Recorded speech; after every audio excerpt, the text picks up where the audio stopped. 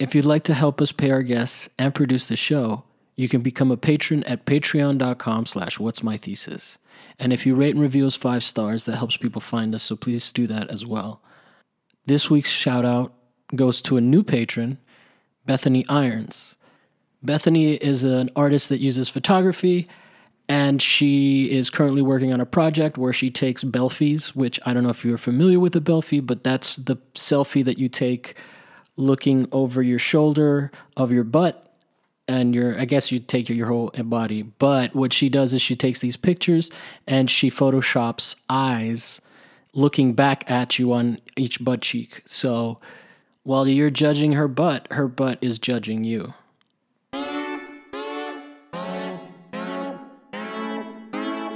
Yeah. I would say I'm definitely most interested in the worthless areas. Yeah.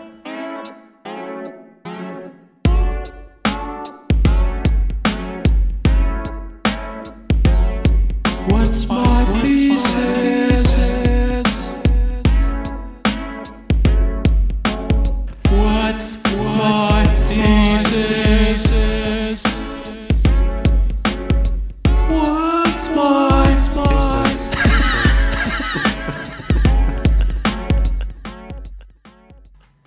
So going back to what you were saying about Instagram, I think that's how, like, your name is Micah Wood. Yes, that's right. But I think we were hanging out at someone's opening. Bryce and those people. Mm-hmm, and he was and you mentioned like that your name was Micah, and I immediately knew that I followed you because I'm like, how many Micahs are there? Yeah. Are there a lot of Micahs?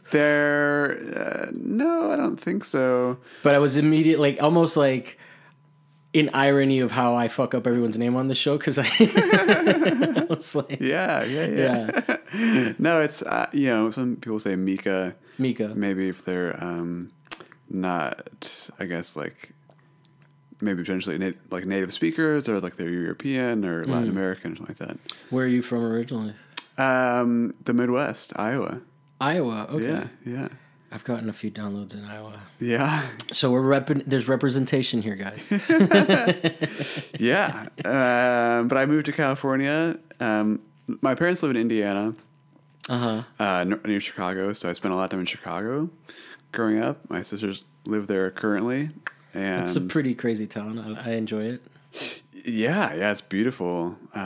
Seasons. Yes. Like Michigan, but like brutal. I've only been for the summer. It's crazy, man. I went for the summer and I saw how happy everybody is and to be outdoors, and I was like, I come from Miami where it's like, let's not go out. It's sticky. But it was really like it shows how terrifying the winters are just by how like, oh my gosh, everybody's out. Yeah. 2 winters ago, I was there for New Year's Eve, and cool. I did. It must have been cold. New Year's Day, I do an annual polar plunge. Okay, so is that where you go into like hot water and then you go into cold water? I wish there was hot water. It's just cold water. The hot water is just for... It's just the air, yeah. It was amazing. I try and do it every year in some kind of body of water. And this isn't dangerous in any way? I mean, people do it. Yeah, if you do it right, yeah. You don't stay in for very long, but like... It's dangerous if you do it right? Yeah. It was crazy. I mean, there was a bunch of people who had already done it, and they built like a campfire like on the beach for like everyone to like warm up afterwards. And it was just so like tranquil and vaguely like Scandinavian, I guess. That's how I felt about it. But like in Chicago. You can't hear the skepticism in my face right now. I love it. I love. No, I get it. I can totally see how that. It sounds like skydiving kind of a thing where the adrenaline just shoots right through you. Yeah, it's great. I saw this talk a while ago. This lecture by this guy Wim Hof. It's called the Iceman, and he. It's not about the killer. No, who's the killer? He's the Iceman killer is this famous guy that was just a sociopath, but also a hitman. No, wow. for the mob, and Wow. he has yeah. crazy stories about just like how he would hang people over his shoulder. Anyway, Wow. completely opposite of where you wanted to take this. So Iceman is a different one. His name's Wim Hof. Believe he's either Belgian or Dutch, and through basically meditation and like kind of controlling his mind and through breathing, especially through breathing, he can change his core body temperature. Oh, okay. Yeah, I also saw that Inuit people, like in Alaska or whatever. I just saw a documentary where these people were trying to figure out how they were like doing a thing on how to survive out there and deal with like snow blindness, where they put like a bunch of buckets on people's heads. Whoa! Wow! and then made them try to find their way through the camp so they could get a sense of like what it was. But there was an Inuit guy there, and he was just hanging out in like nothing, like just a t-shirt. But I've never heard of somebody that could like physically like change their temperature. Yeah, he's like been like done tons of studies have been done on him. Like, yeah, like he like through this breathing technique he has, and like he'll like talk people through it too. You can learn about it. And like can you train have other people been able to train themselves? Definitely, yeah. Oh, okay, so it's not like a genetic mutation that people are studying. It's a practice that it's a practice. Yeah. So it's like those like really intense yoga practices that like I wonder, is that shit real where like people can like bend swords or am I confusing that with kung fu movies? What's the deal with laying on spike beds? Well, my friend actually just walked over Kohl's in Texas. I think he was at something, and just like through like kind of breathing. It took like 2 hours essentially before he walked over these Kohl's, but he only got like one minor burn on like his heel. I think I saw Bill Nye do a thing on that on his new show, Bill Nye Saves the World. Oh wow! But he was saying that like. It's not to be like a science skeptic to the story you just told. I feel like a dick. But he was saying that it's actually just a matter of like if you walk steady enough. He had the guy Faison, what's his name from the guy that was in Clueless back in the day, the black guy with the braces. Did you ever watch Clueless? Yeah. Okay, so that guy who was also in Scrubs and a bunch of other stuff. Oh, okay. He does it with Bill Nye, and I think that I don't mean to cast aspersions, but I would imagine that he's not the most meditative yogi. Yeah. Just through like spreading like. But this sounds different though. I think that's like the Kohl's the thing, the ability to. I guess what I'm trying to figure out is it real? Like, could you actually replicate it or no, could you like the one in particular is I think I've seen like monks that could like through will get stabbed and bend steel, but I don't know if that's from a movie that I saw or if this was like a meditative thing, but I'm overlapping that with like laying on a nail of beds, but I guess that like would also be just a distribution of weight. So it's not like a mental thing. I'm trying to find like what is real from what I know and what is like I'm fantasy. super into all that stuff. I mean, in school I actually interviewed this guy, I'm blanking on his name now, Ahai was his first name. Anyway, he was like this leader of this kind of movement called Living on Light. Okay. And he currently is a breatharian. Okay. Which means he doesn't eat anything but air. Yeah, exactly. It's like for real. For real. I was joking. No, yeah. A breatharian or lightarian. They essentially believe. I think it's really fascinating. Living off of the nutrients that their body already has by like eroding themselves from the inside. Yeah, you do. No, he doesn't eat for a month. Oh, but like that's like more akin to fasting. I was like, I'm disappointed that he has to eat anything. If you're fucking you can't do it for like a long time. You can't call yourself an Eritarian if you eat anything. Yeah, that's like calling yourself a vegetarian and you have steak. Yeah, totally. He does these things and like. Yeah, you just get like you hallucinate basically for like almost a month. Fuck yeah, like and you go to like crazy places and like Yeah, it's fascinating. He had like a Wow. lot, you know. So have we hit on your topic remotely, or are we just kind of like shooting the shit around it? I've like abandoned. I didn't do anything with that project. Like, Okay. It was just fun research because I kind of grew up like around that stuff, like kind of adjacent to like things like that.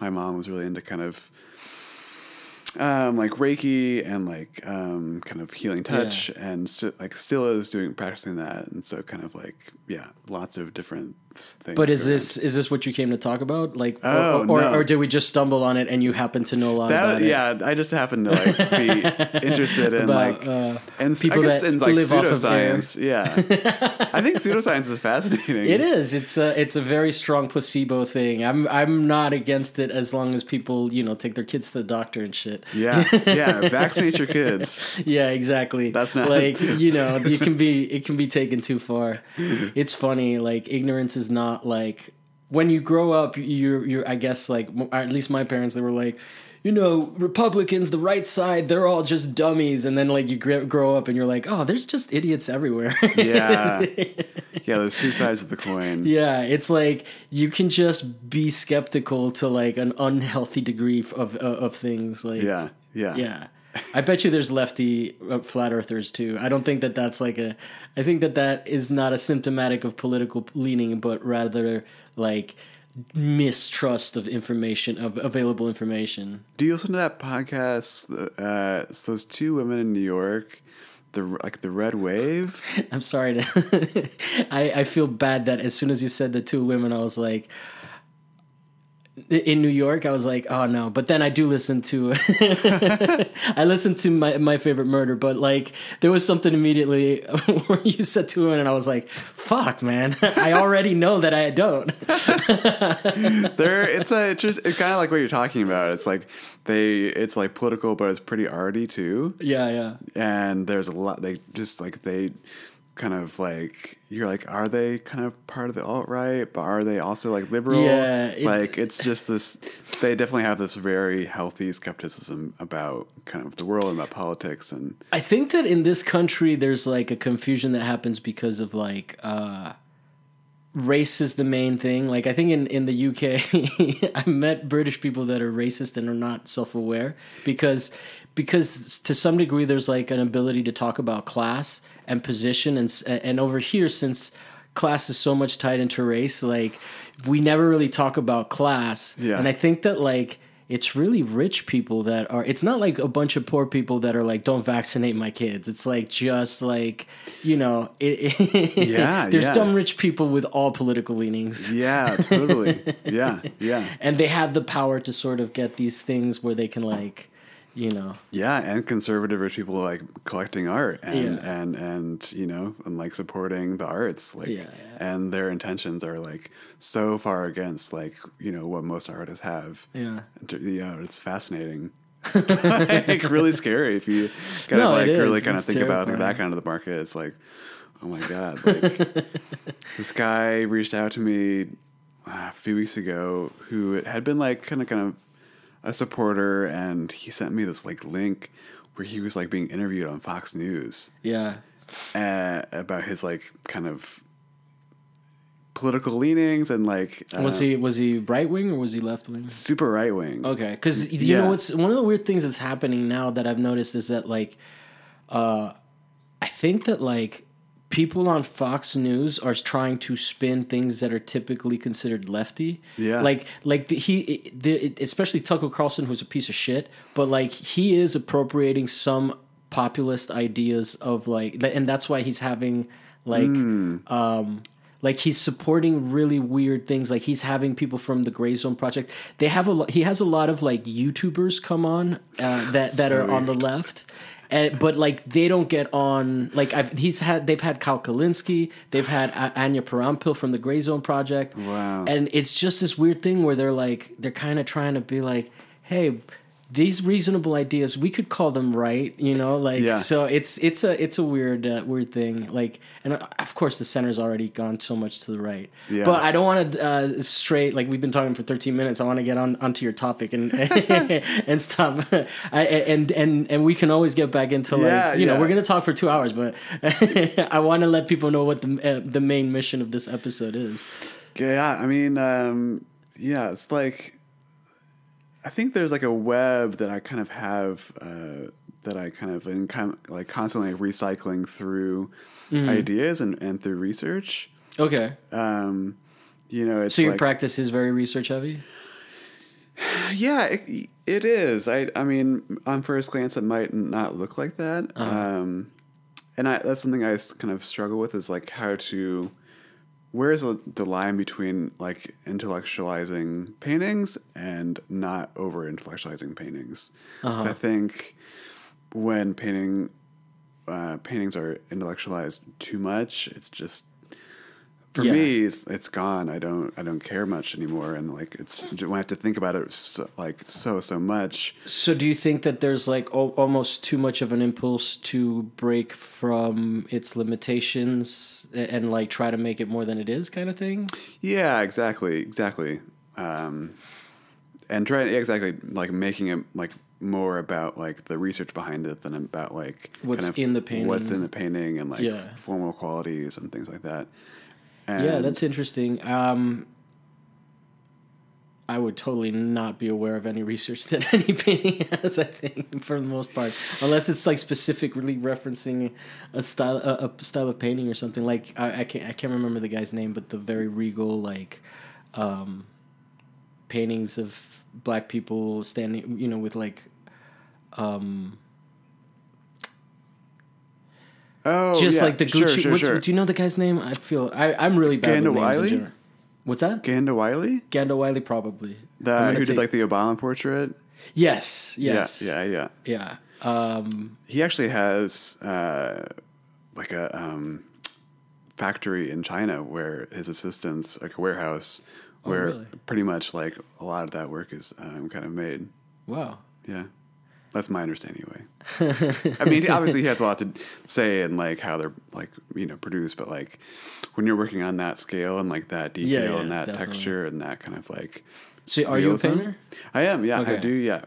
Painting and sculpture, and performance. I like to do like performance usually in connection like with like the opening of a show. Yeah. And sometimes, when the crowd's there. Yeah, when the crowd's there, exactly. Yeah. Thank you for coming. Come back Monday morning. Yeah, I'll see you guys in a week, right? You'll all be here. So yeah, like Bactra says, like this. I definitely like had a lot of fun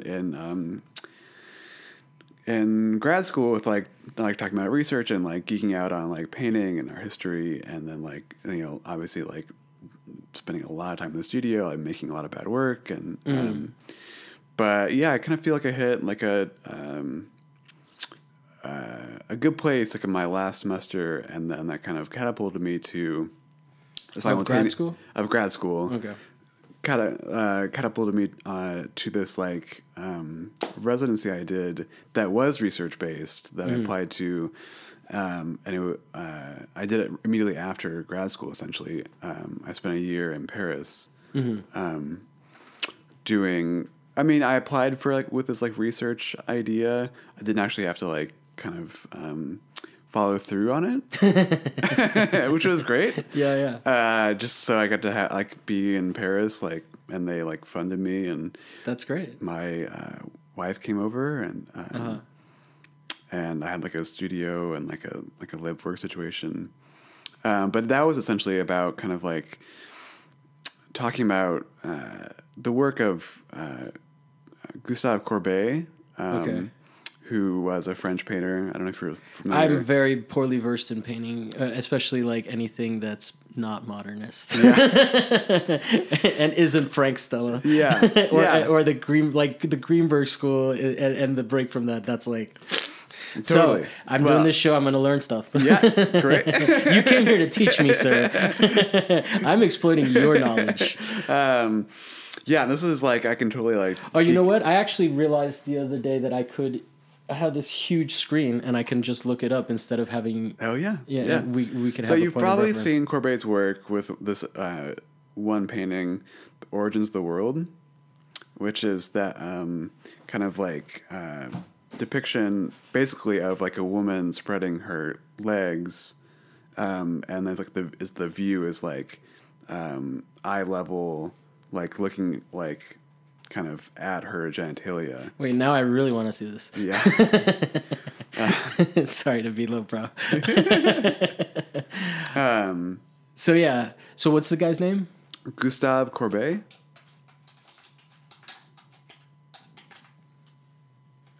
Ah, I can spell. There you go. Yeah. All right. Self-portraits, big, yeah. All right. Cool. Now I get a sense of the style.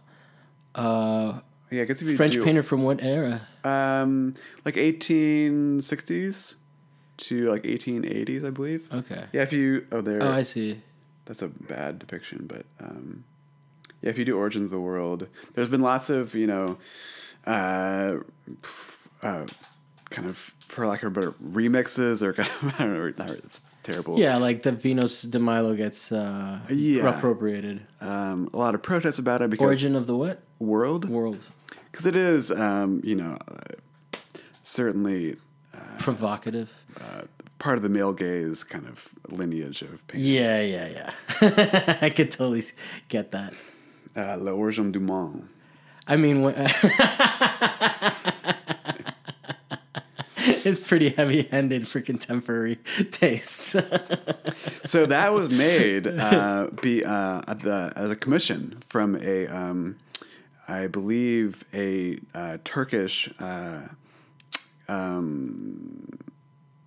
of aristocrat, and he asked Courbet to basically, this is kind of like softcore porn essentially. Yeah, right? I feel like I need to clear my history is what I was gonna say. This is like softcore porn for this guy who commissioned Courbet to do this. Which is like one of the things historically in painting, right? Yeah, Even yeah. the Medici, Yeah, totally. and in that period there was a lot of like, ooh, let's make it a little sexy. Yeah. This is like, yeah, so it was very Rich people spending risque money for a and long being time. gauche is what like we think of like classic art. Yeah. Or Renaissance. And it was essentially in this guy's collection, and then it just went into an attic for decades until somehow Until a teenage boy. Jacques Lacan got a hold of it. Jacques Lacan? Yeah. Okay, who's that? Another French theorist. Okay. Or just a French theorist, who was like very kind of influenced from Freud, but had his own kind of like psychoanalytic kind of theories. Okay. That were like different from Freud, but also Freudian. And so Lacan, did he also subscribe to the mom? The yeah, Oedipus the Oedipus complex. stuff like that. Yeah, exactly. Yeah. So now I'm thinking he saw the painting and was like, oh, mom. Yeah. he bought it, and then he actually kind of because it was still this kind of somewhat of kind of a novelty painting, right? Yeah. He had his friend, the surrealist artist André Masson, do a kind of surrealist take on L'Origine du Monde. Okay. So like this like very kind of abstract kind of version of it that he then put over L'Origine du Monde in his parlor, right? As a kind of like a fake door, essentially. So Lacan would have all these his friends over for dinner, like a big dinner party, and they'd be drinking and having fun. And at the end of the night, Lacan would take away the Masson fake painting and reveal to everyone L'Origine du Monde, the Courbet original. And then, so fun fact, Lacan married Sylvie Bataille, Georges Bataille, the theorist who French theorist who I was linking Courbet to, was Georges Bataille's second wife. Okay. Or like Lacan's second wife, Bataille's ex-wife. So this whole kind So of... it's like she was a sapiosexual that was like trying to get on them in Smart Boys. Yeah, maybe. I don't know. I mean, maybe that was misogynist how I Yeah. framed it. But she liked the intelligent guys. I mean, Yeah. I was not Yeah. not to make it about her taste. I'm sorry. I'm a bad person. I know. No. It's just, no offense taken. No, not to you. You're yeah. a white man.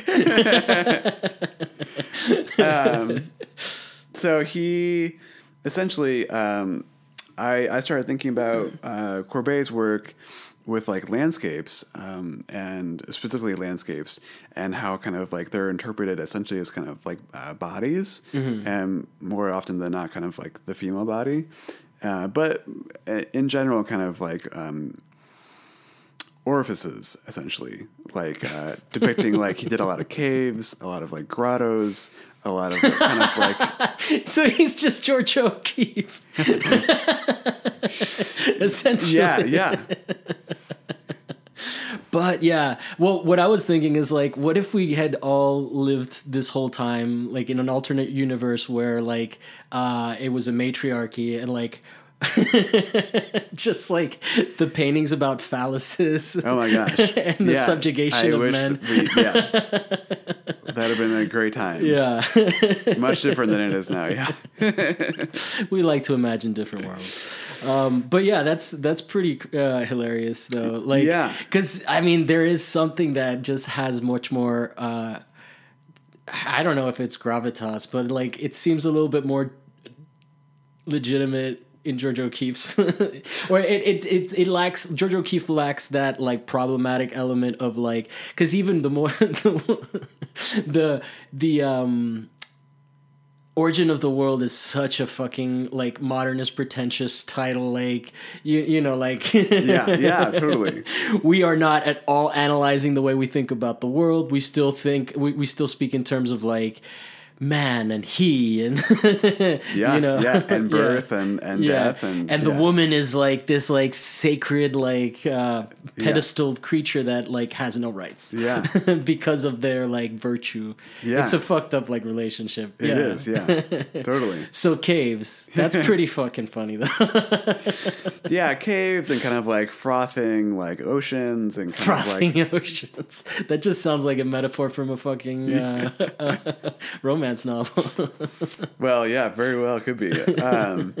And so there's like, and then Bataille, kind of where Bataille comes in. That's the guy who was married to the first, Sylvie Bataille, second wife. Lacan's second wife. Yeah. This George Bataille was kind of involved in surrealism, but then broke off and was doing his own thing. Surrealism runs from when to when specifically? Like it's the 1800s to like. No. Sorry. You said we were in the 18 somethings, right? Well, Courbet was. Courbet was. Yeah, okay. yeah. Courbet and Bataille never met. They were in two different lives. Okay, so this is a generation later. Yeah, it's a generation later, and I would say like I think surrealism was maybe like some early 1900s to like the 20s, okay, maybe the 30s. Yeah. All right. I'm not specific on dates, but they had the two different lives. But that's why I thought it was interesting. So wait, so then she's like the wife, the second wife of? Are we talking about a third gentleman that I'm confusing? No, not really. Yeah, Bataille and Courbet essentially. Bataille and Courbet, but then if they're different lifetimes, how is one guy's the second wife? Is she like an immortal? Yeah, she never died. She's still living. And she sits right before you. Yeah. No, so that's where I'm kind of. I mean, yeah, they. So she's just this painting links. Lacan and Sylvie Bataille and Courbet. Like Courbet died, but the painting obviously like lived on, and then Lacan bought the painting. Oh, Lacan. Okay, sorry. So Lacan is the guy who married Sylvie Bataille. Sylvie Bataille. Okay, that's the third gentleman that I was confused about. Oh yeah, sorry. Okay, yeah. So these guys are contemporaries, Bataille and Yeah, pretty much. Yeah, Okay. yeah. I mean, And yeah. they're both theorists, and then there's a painter that And there's died. a painter, in the 1800s, like Sky Courbet, who was like making. I mean, who knows if like he was like directly thinking about kind of bodies when he was making these like landscapes. It's not like a ton of research about it, but like Linda Nochlin, people have talked about that, and so like I thought, wouldn't it be interesting if you like. Kind of paired like the theories of Bataille with like the paintings of Courbet, these two kind of French people, but like there hasn't been a ton of like kind of comparisons between them, and so that's what I proposed with, and that's what I went over there with, because along with Bataille, he also had this idea of the informal.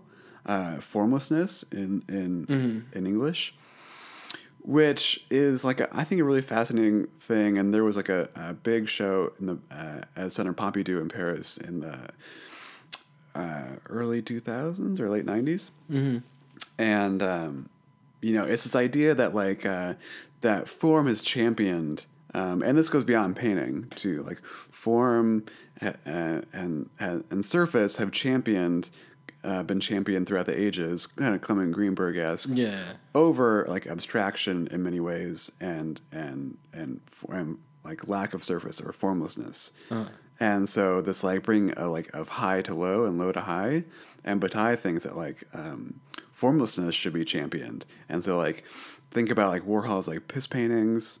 And many other kind of works that like are super abstract and don't deal with like form in many ways. Yeah.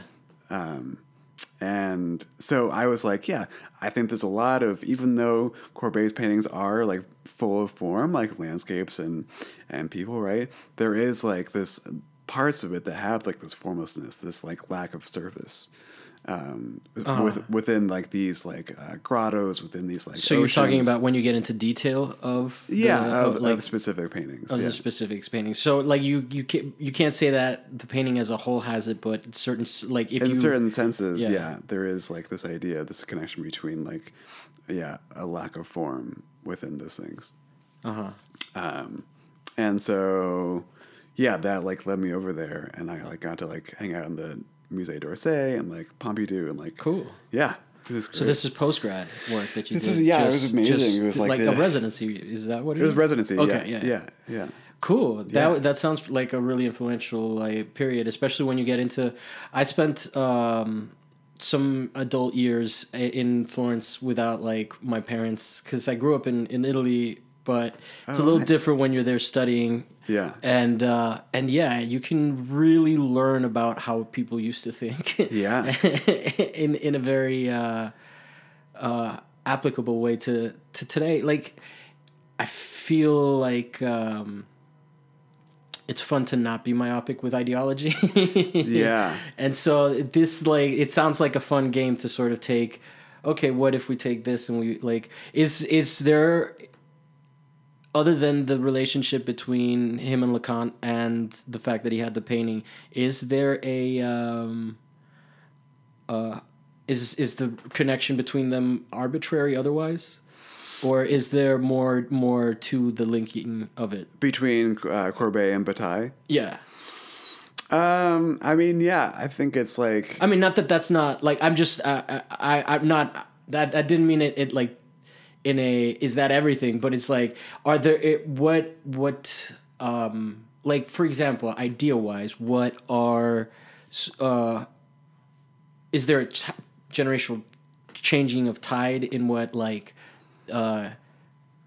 Courbet's society, the society that he was living in, versus, because a lot of theory and philosophy is somewhat reactionary to the generation, to the previous generation. Yeah, totally. Especially in that time period. So is there like is I guess one of the points about it the idea that there is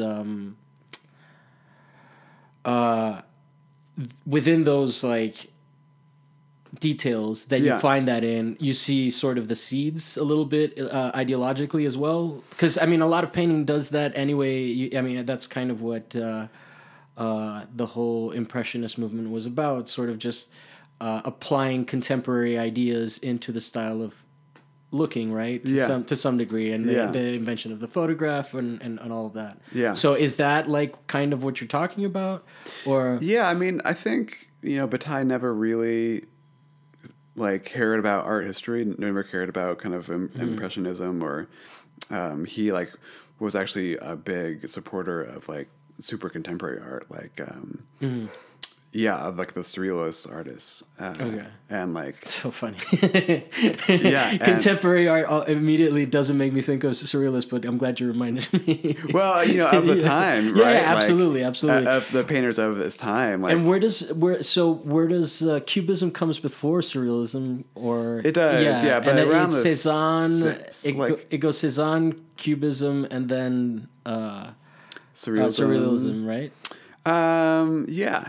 And that's not that far ago, because within our lifetime, Dali was alive. So this is like the early. This 1900s. Is like the 30s and 40s. 30s and 40s. Yeah, when Bataille was like kind of writing about it. Yeah. And 20s for sure. I'm like flexing ignorance. I'm like, hey, I don't know this. What is it? He had this magazine called Documents where he kind of like,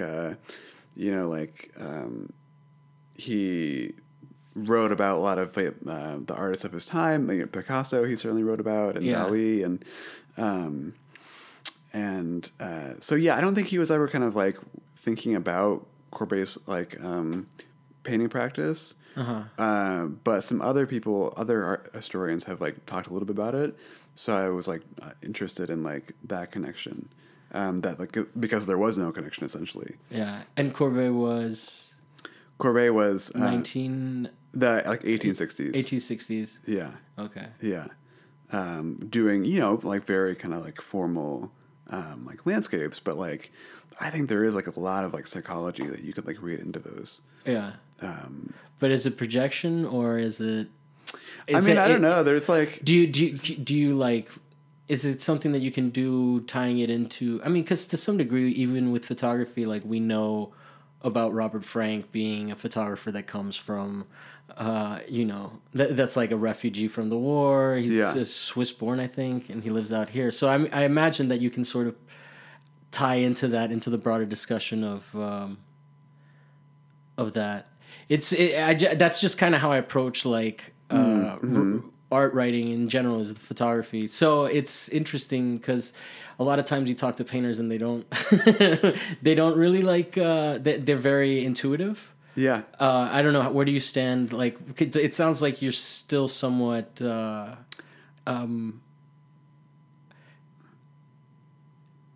loyal to painting, but also thoughtful about it in a way that maybe not a lot of painters that I've spoken to, which is unfair because I've also had Sidney Karosky on the show, but like it's just not it's not something that I really know about, like even contemporary painting. Like, if you could describe contemporary painting and its pursuits right now in a concise sense. Oh man, I'll put a drum roll.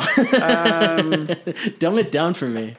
Contemporary painting, working in a world full of digital imagery, while simultaneously thinking about materiality. Okay. That's very helpful, actually. No, it's concise and helpful. I get it. Yeah. Because I think, that's something I think about my own practice, is like being like inundated with a lot of images, whether it's like just from, commuting, or whether it's like online, or whether it's just from art history.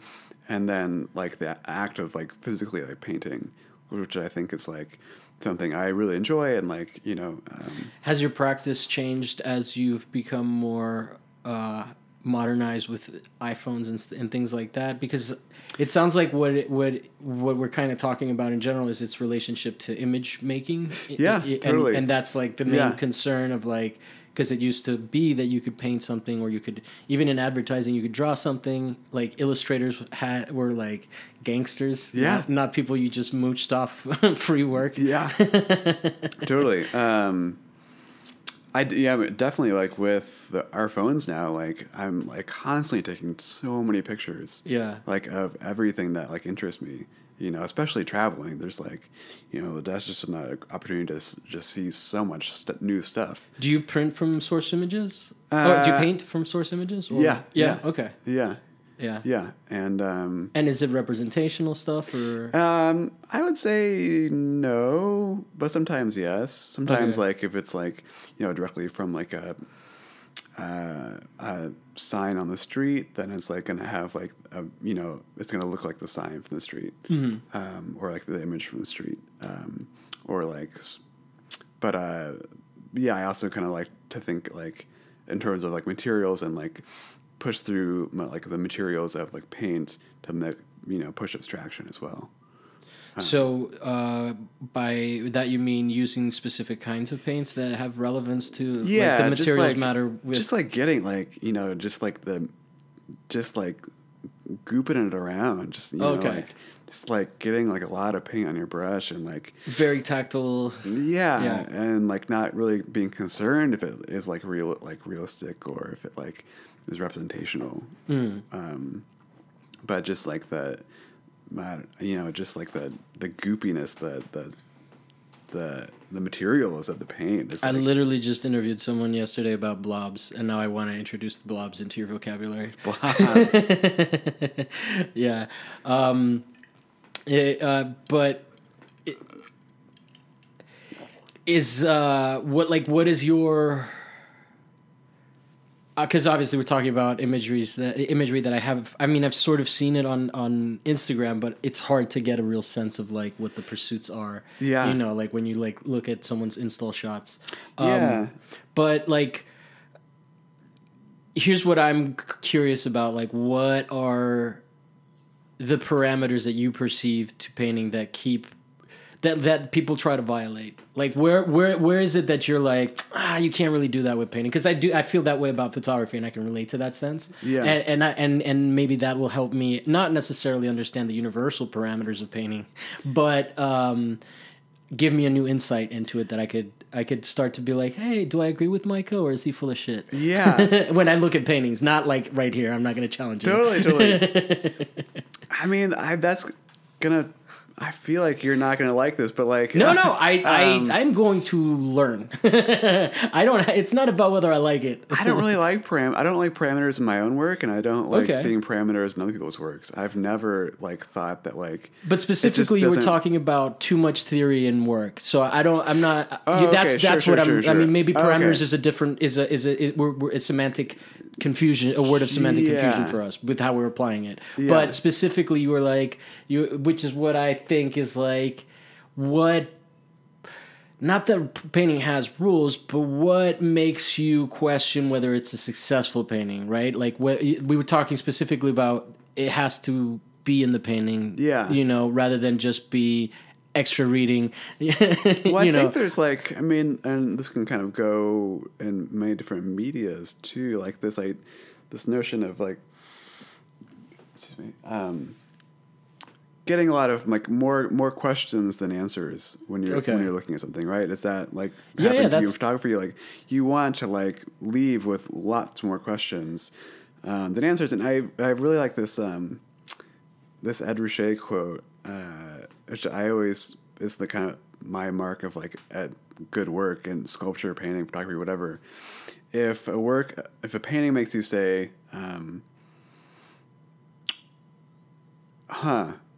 whoa, that is a bad painting. But if a painting makes you go, whoa, yeah, that's a good painting. Yeah. No, you want to leave on the yeah, because if you leave on the whoa, then it's done. Yeah. Then you're like, okay, I get it. Like, if something sticks with you afterwards and you're still thinking about it, that's effective. Yeah. I could see that. I agree with that. So that's why I think that's like where the crux of like how to like not. But get that's too still smart somewhat with paintings. intuitive, though. And you spoke specifically to text and theory about painting. So I want to get. I Yeah. want to. It seems like you have a depth that I want to get into that I don't really fucking understand about painting. Like I'm out of my depths. I studied a lot of like Renaissance and religious painting that was very influential to me growing up and still matters to me a lot. But when it comes to like postmodern painting or like I get modernism, I get all of that shit, I get once we start to, so like you're not a pro Greenberg, or what do you feel about him? What do you feel about I think he was valuable in the kind of total discourse, but he wasn't right. No, I don't think so. I mean I'm throwing out softballs here, but trying to build up to like, so like who is somebody, is there a contemporary critic right now, that are there any voices that guide painting? Because it seems like it is. I think the editor of Texter Kunst, Isabel Gra, is a really great critic. So if I was inclined to learn what's going on in painting, that would be a good place for me to start. Yeah. Okay. Yeah. And I'm glad I have it recorded so I can listen back and be like, okay, because I'm not typing it out right now. But yeah, that's kind of what I mean. I don't know if we're touching your topic or if we're going away from it. I'm just curious. You seem well informed about painting and you want to talk about it. Yeah. So I'm down to do it. I mean, and like, Rosalind Cross. And so how do they see painting? That way you can explain to me perspectives that aren't necessarily yours, but describe to me what the broader painting discourse is, so that I'm not. It's not that I'm an idiot or completely lost when I mean you don't have to do that. It's not but I'm just not as well informed as I could be, so that when I go up to a painting, I'm like I am somebody that's coming and approaching it with more sophistication than this I like it or not. Yeah. Like I have an understanding of what the rigor is, which I do in other areas, but it's hard to do it in all art areas, right? Yeah. Well, I think like with painting, there's like, I think like there's what makes things exciting right now is this abandonment maybe of tropes of art history. Okay. Which I think is like interesting, when it's like completely made like on a digital realm, or things like that. Do you paint digitally as well? No. Okay. Not really. I mean, I do use a projector in some parts. Yeah. But sometimes it's like freehand as well. Yeah. I'm less concerned with the. How you get the painting done more. I mean, like ultimately, if you're making something that's digitally made, it's like the end product is going to be different too, right? Yeah. So that's more where the question was coming from. Oh, okay. Yeah. What if you could go back and in one word say what your topic is, so we're not too far off? Because was it Kant or Courbet? Is Courbet your topic, or was that a segue into a broader story about your time in Paris? You can see my little notebook. It's just a question mark in the middle. Okay, so pick another stream. Let's do it. I mean, I just don't want to be so dominant, but I'm also like fascinated because I really I am. This is like, I'm like. I'm literally having people come over so they can teach me stuff. Yeah. So whatever you want to talk about is fine too. I think one word, maybe signs. Signs. Okay. Yeah. So semiotics specifically, or is that too fancy a word? No. Okay. Yeah. Well, but like I think semiotics kind of implies a more language based. I learned that word on the show, by the way. Oh, okay. It's on record. Nathan Gulick showed it to me. He said it like 20 times, and I was like, "Wait, if you're gonna keep using it, I thought I could just let it slide." But so yeah, I think signs would be a more appropriate word because and like signifiers and the signified. Okay. because I think semiotics like is more like it implies like a language based part of like a research or like a question, right? Like the semiotics of the body. Like, there's like lots of like ways we can like use language to talk about bodies or that's a broad topic, but but like science I feel like is much more like what I'm like more interested in, like like what's being signified like in a painting, what's being what are the signs throughout like the painting, and like what are the signifiers like. So you said something that interested me that I think relates to what you're saying now, is that there's an abandonment of tropes in contemporary art painting. Yeah. So before it was trophy. What is that fair to say? It was like it was trope, like centric was the painting, or were there? Because it seems like now you're saying there's a mass exodus from that. Yeah, I think like tropes were like a definitely like a big aspect of. So and that would to dumb it down for me, that would be like just referencing things and self-referencing and referencing other paintings. And, exactly. Okay. There's like, and that seems to like require some level of prior knowledge to even know what painting is being referenced, or is it even pop culture? And then, like tropes? you've seen like Edouard Manet paintings, right? So like a lot of people like would kind of think like he was like this kind of novel person of like doing a lot of these things, but actually he was like referencing many other like Rubens and and things like that. So there's a lot of tropes that like get recycled throughout kind of things. Okay. And I think there's this abandonment right now that I think is fascinating. And for example, like Laura Owen's 10 paintings, right? Like those, when she first showed those, I think it set off like waves that like we're still like reckoning with contemporary painters. I think there's like it influenced like a whole generation, and like my generation, of how we think about work, because it was combining like the digital, but also use like analog, but also like screen printing, but also like scale. And and wasn't talking about kind of like necessarily,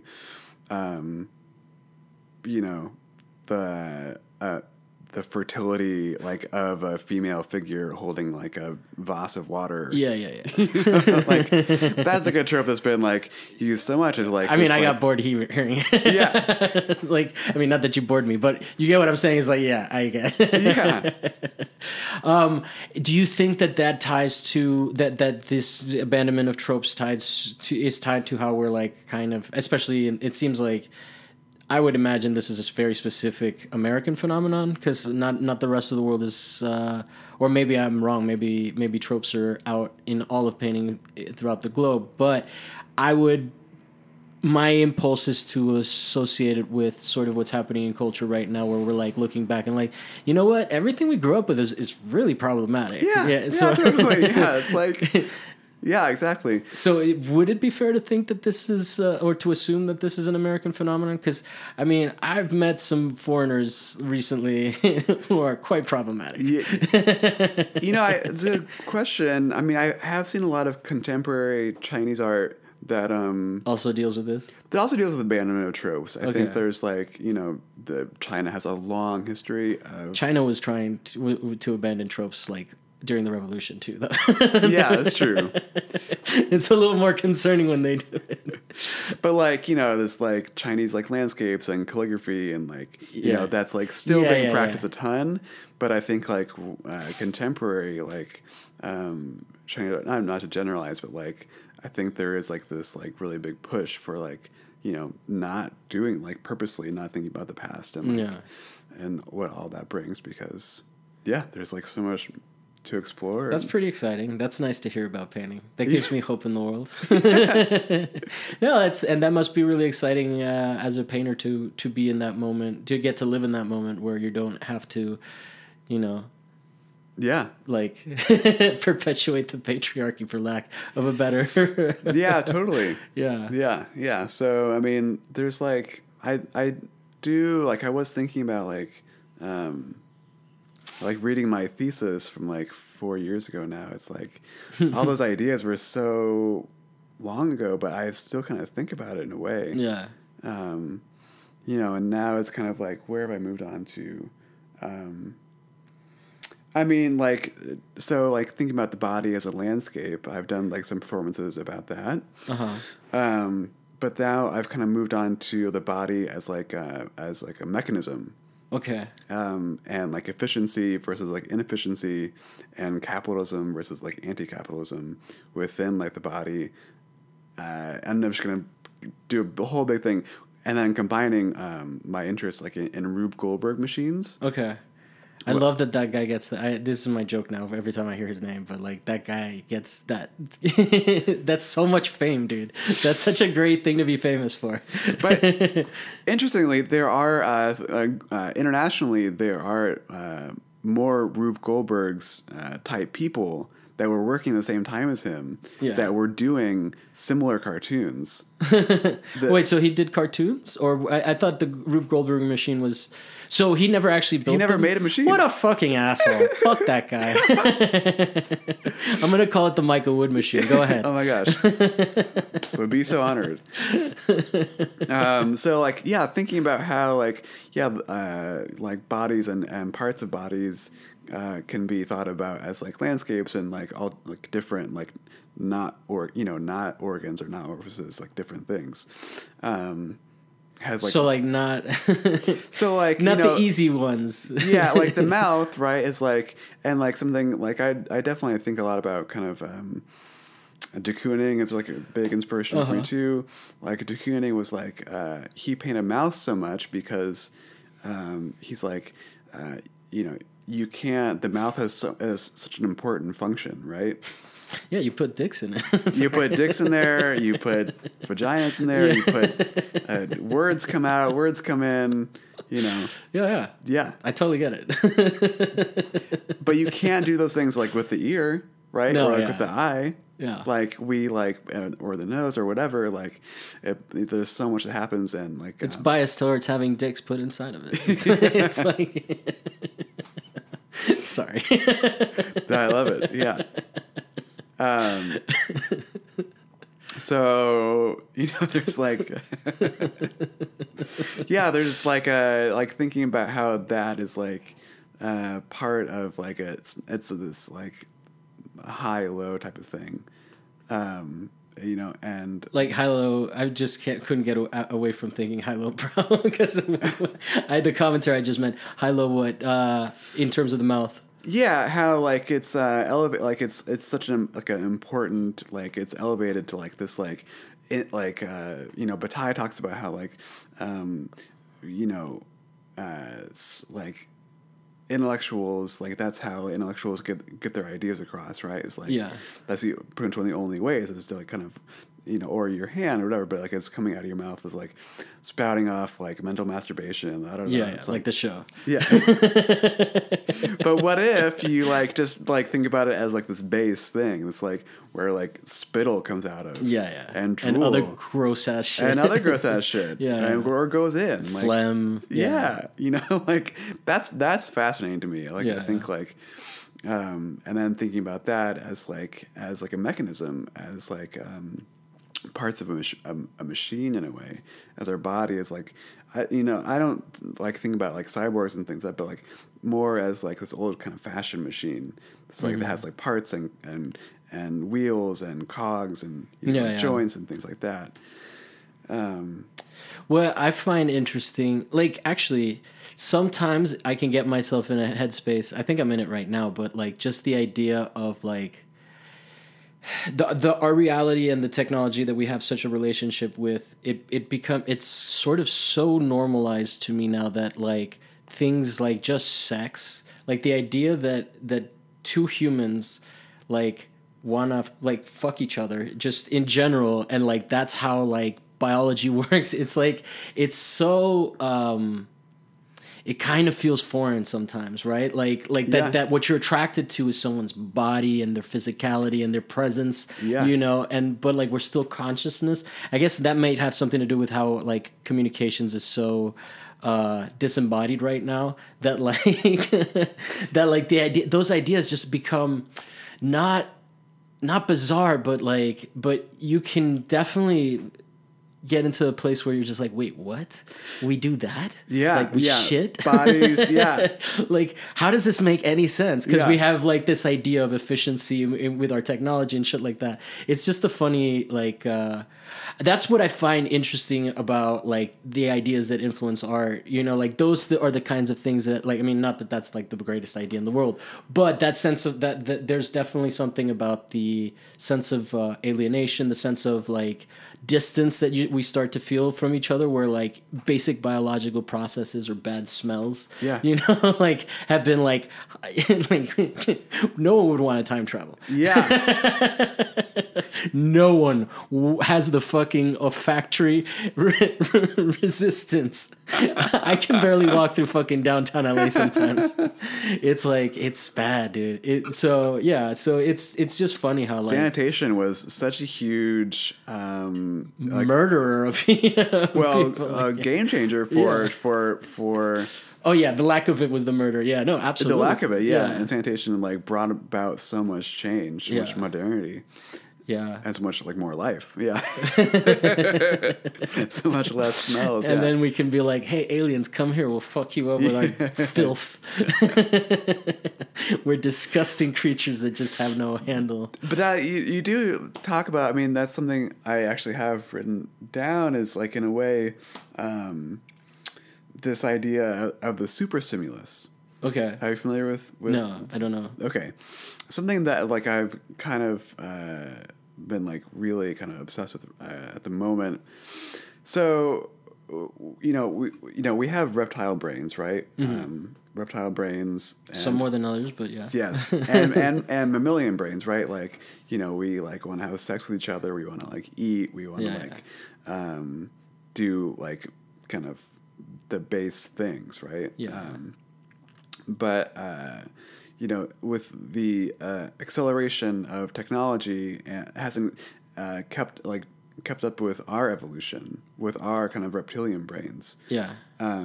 So a super stimulus is like an exaggeration, an exaggerated stimulus. Okay. So like, think about like junk food. Okay. Right? You have a plate of like flaming hot Cheetos. I like your selection. Because my students like love those. It's like Too much for me. It's their number one snack in class. Wow, man. Okay. How are they even paying attention? They're just like Oh, they're not. Yeah, they're. trying to recover from the flames. Wow. And then you have a plate of like broccoli.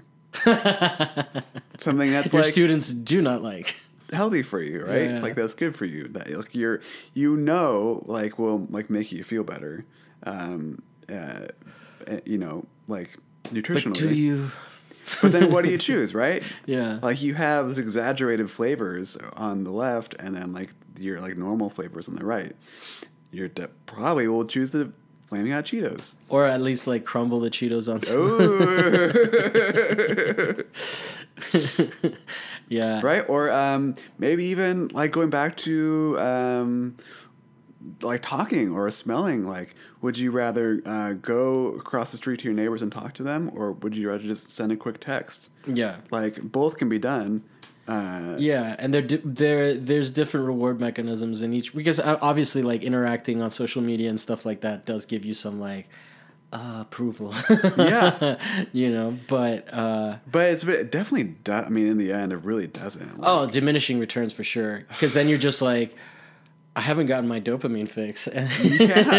Yeah. But social media is an exaggerated form for of sure of interaction. For of sure. interaction.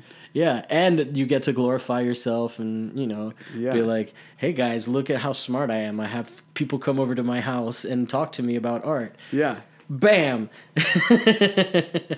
All the likes come in. I'm like, I'm doing well. No, but it's totally. It really is. It's a mind fuck. It totally is. Yeah. Which is like. yeah, I know, like,